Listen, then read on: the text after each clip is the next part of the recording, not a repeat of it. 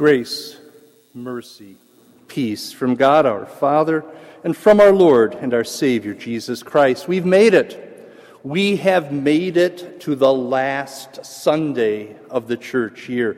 Christ the King Sunday, the Sunday of the fulfillment.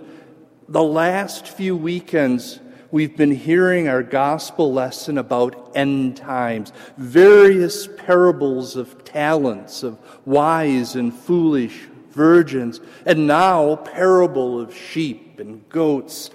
You know, there are two kinds of people in this world. There are the wise and the otherwise. There are those with loaded guns and those who dig. You dig. Any Clint Eastwood fans? The good, the bad, the ugly? Okay. There are two kinds of people in the world. Those who finish their sentences and those who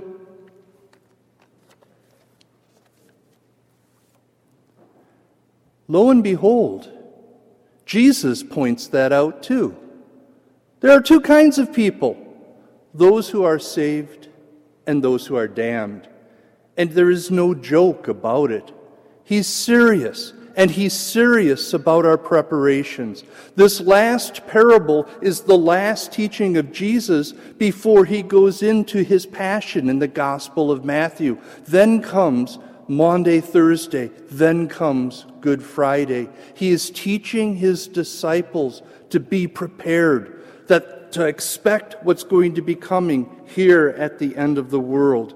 Now, in all of these end-of-time parables, I'm tempted to ask, what do I need to do?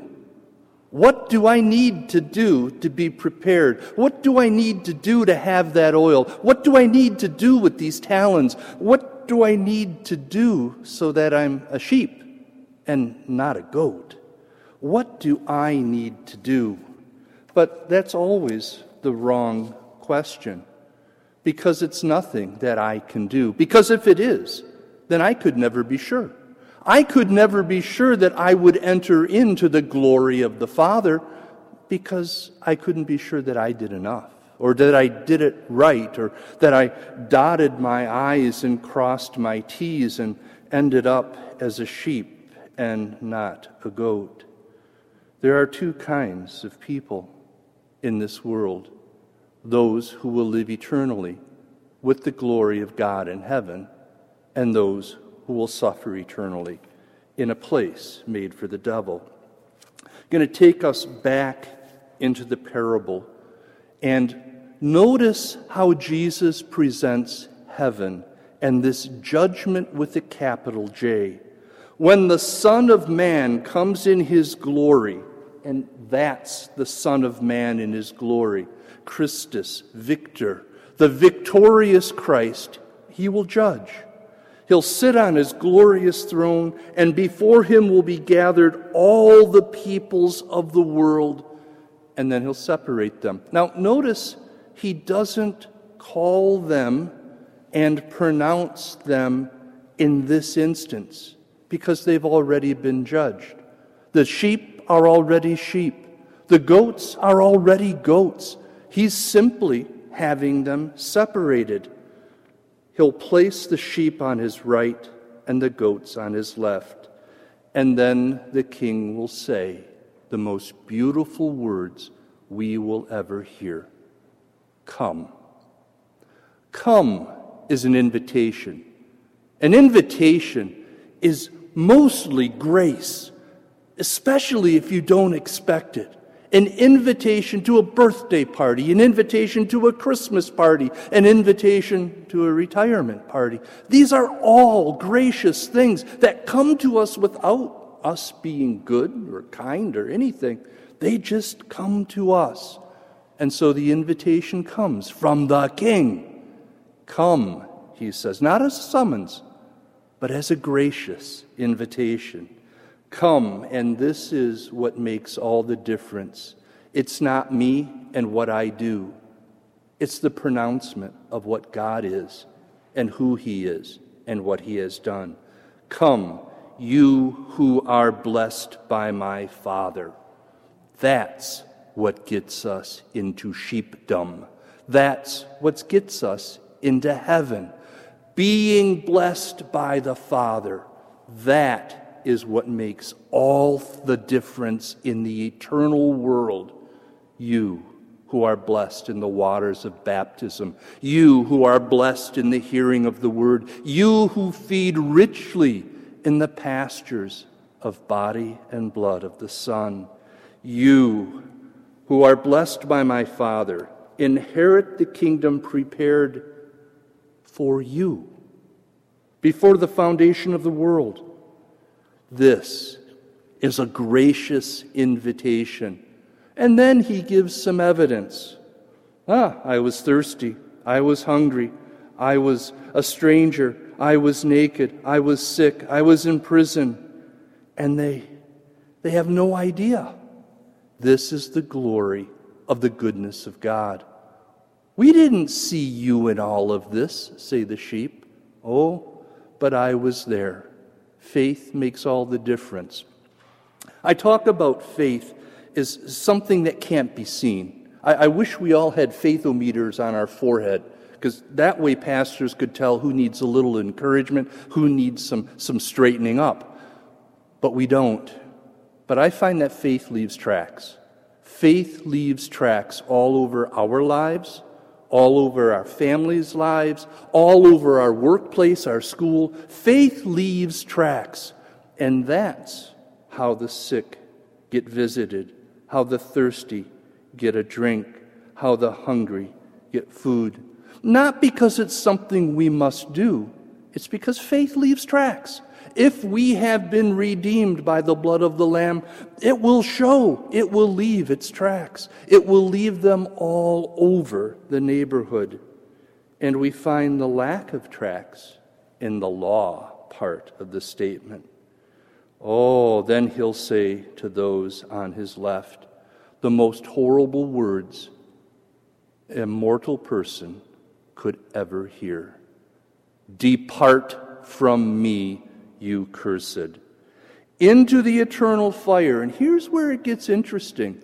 An eternal fire not prepared for you because you were rebellious and obstinate. No. The eternal fire is prepared for the devil and his angels. God would never do that to the crown of his creation, Adam and Eve, humanity. He wouldn't prepare a place for them, but those who joined the devil and his angels, they go where they are told. I was a stranger. And they ask. This is kind of interesting. So they get the pronouncement, depart from me. And I would think they would call on the mercy of the judge because they know the mercy of the judge. They would ask for forgiveness. They would plead for, please, more time. But they don't. They say in the parable, oh, really? Prove it. And God provides the receipts. When I was hungry, you didn't feed me. When I was thirsty, you didn't give me a drink. When I was unclothed, you did not clothe me. You did not visit me.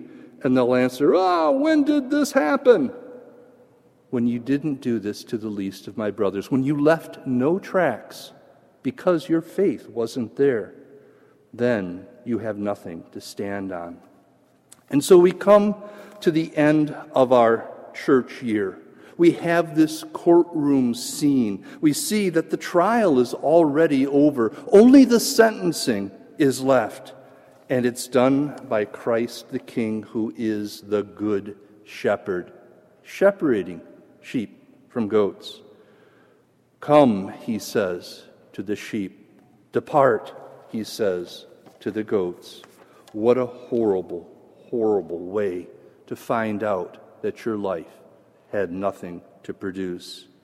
Paul exclaims, Praise be to the God and Father of our Lord Jesus Christ, who has blessed us in the heavenly realms with every spiritual blessing in Christ. He chose us in him before the creation of the world to be holy and blameless in his sight, to leave tracks wherever we go. Jesus, the Son of Man, our coming King, has come, and now through means of grace, word and sacrament, the Son comes to us, and in his glory, and all the angels with him. But now is the time. You want to make sure? Look for tracks. Look for the work of the Holy Spirit in the waters of baptism. Look for the work of the Holy Spirit in calling and gathering and enlightening. Look for the works of the Holy Spirit. For if you do not see them, then you need to come to a better understanding of the grace of God and the forgiveness of God. Because now is the time of salvation. Now is the time for us to get it together, to strengthen our work produced by faith, our labor prompted by love, and our endurance inspired by hope in our Lord Jesus Christ. So we daily draw on the power and the strength of God, supplied through his word and his sacrament. It's for us. It's readily available. And we don't need to ask, what do I need to do to inherit eternal life? Because God has done it all. More than that, he's delivered it to you, and he allows you to live in his grace and his hope and his promise. And so when we stand before his glorious throne, we will await that great invitation. Come, you who are blessed by the Father, enter into eternal life. Amen.